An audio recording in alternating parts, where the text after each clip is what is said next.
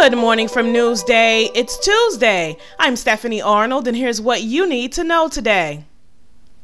The FBI spent hours yesterday searching the Florida home of Brian Laundrie, who police called a person of interest in the disappearance of fiancée Gabrielle Petito. On Sunday, remains consistent with the description of the Blue Point native were found in a Wyoming national forest. The Tampa FBI said it concluded its search of Laundrie's residence Monday evening. A silver Ford Mustang convertible was towed away as part of the evidence collection, according to video footage from outside the home. A district representative said yesterday that 6 students in the Uniondale School District, plus 1 employee, tested positive for COVID-19 and were sent home along with classmates who came in close contact in 5 school buildings. The representative said students' families were notified on Friday and over the weekend by phone, and remote instruction will be provided for all those affected.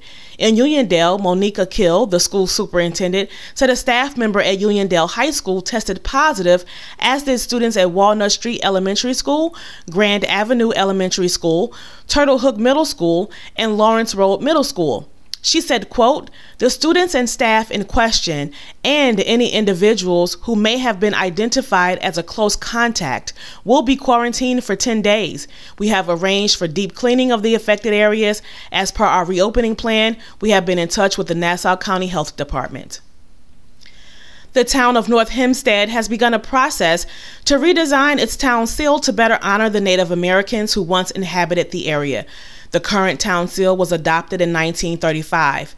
After seeing several institutions change their imagery and names because of the damage it was doing to the Native American communities, Town Supervisor Judy Bosworth said that the town had a responsibility to explore the option. She said, quote, "The idea is we're looking forward to creating a new seal that will truly honor the Native Americans who first inhabited this land."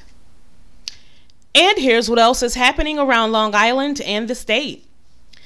The state is expanding its COVID rent relief program's reach by serving higher-income New Yorkers as well as landlords whose tenants left them with arrears.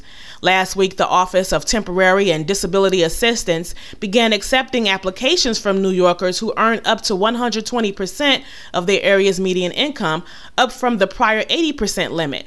On Long Island, 120% of the area median income is $109,200 for a single person and $155,880 for a family of 4.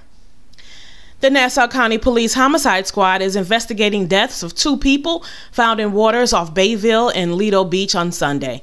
Officers first responded at 11:30 a.m. to a beach in Bayville for a woman who was found unresponsive in the water. She was brought to shore and pronounced dead by Nassau County Police medics. Later, Marine Bureau officers responded after a man was found unresponsive in the water off Lido Beach at 1:50 p.m. The man was brought to Jones Beach Coast Guard Station, where he was declared dead by a Bay Constable medic. The names of the 2 deceased have not been released. That's it for today. Check out these stories and more at Newsday.com. We'll see you tomorrow.